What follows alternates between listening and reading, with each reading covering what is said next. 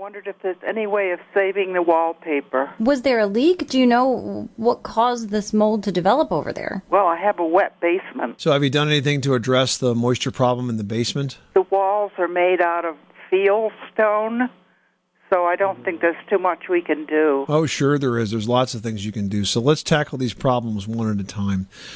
Now, in terms of the wallpaper itself, if the mold has been there for a long time and it's actually stained the wallpaper, it may be difficult for you to get that wallpaper back to its original color because it's physically changed. You might be able to try a mildewcide on the wallpaper, at least to see if it will remove the mold. There's a product called Spray and Forget that if the walls get any amount of light at all, sunlight, they'll activate and kill any mold spores that are behind. And then once that happens, you could try to just simply clean the wallpaper. Now, in terms of the wet basement that you feel that there's nothing you can do about, most wet basements, whether it's concrete wall, fieldstone, concrete block, I don't care what it is, those wet basements are caused by two things and two things only. One of which is the fact that the gutter system at the outside of the house is not usually properly designed or discharging water far enough away from the foundation. The other thing is that the soil around the house is too flat. It doesn't slope away from the wall. So those two things are the most common contributing factors to water problems, not rising water tables and other things that are more difficult to control. But certainly looking at your gutter system and making sure that water that's collecting at the roof edge is discharging 4 to 6 to 8 feet away from the house, and that the soil is sloping away from the house. So I would concentrate certainly on the wet basement issue as well, because that's going to stop more mold from forming in the future.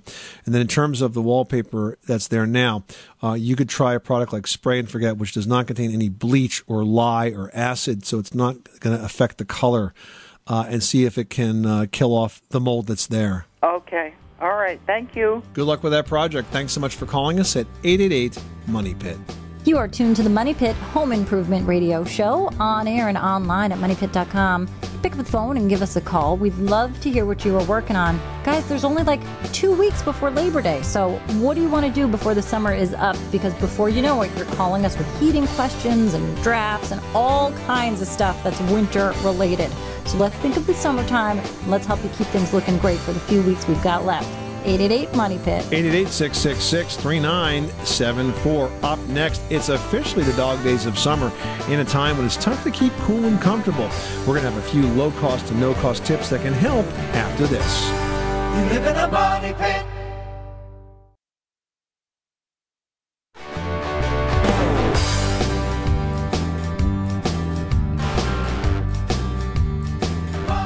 Richard in California, you've got the Money Pit. How can we help you today? Oh, my question is, well, what happened is I had an under-the-sink water filter burst, flooded my house. And I've had two people say that one person said that I need to replace all the drywall that got wet. Another person says that's fine, the drywall is fine. My question is what do I need to do? What is the proper thing to do? Well, Richard, what does the drywall look like? I mean, did it dry out or does it look all like spongy and gross? It looked like it just dried out. Right. If it dried out, then there wasn't enough water to form it. There's no reason to replace it. I mean, sometimes when you get a bad leak, and especially with a ceiling leak, water will sit above a drywall and it will cause it to kind of swell and buckle downward. And when it deforms like that, there's no fix for it. You have to cut it out and replace it. But if it just got wet because of the leak and then it dried out and it's still flat, then I wouldn't worry about it. You may have, if there's any joints in the drywall that have separated, have to be retaped or repaired. Certainly, you could do all of that. But otherwise, I think you're fine just the way it is. Now, I would recommend that you prime it first with a solvent-based primer or an oil-based primer to make sure that you've sealed in any staining. Well, once you do that, I think that you're pretty much good to go and you're done. I don't see a reason to replace it. It's a lot of work. All right. Well, that's what we try to do, Rich. Thanks so much for calling us at 888-MONEY-PIT. Well, now that we've reached the hottest days of the summer, we're sure your air conditioners are working overtime to keep you cool and comfortable. But there are some additional things that you can do to reduce the heat that collects in your home. And in fact, many of these can be accomplished with little or no cost. Yet first, you want to take advantage of the clock setback technology that's built into many room air conditioners like those from Haier.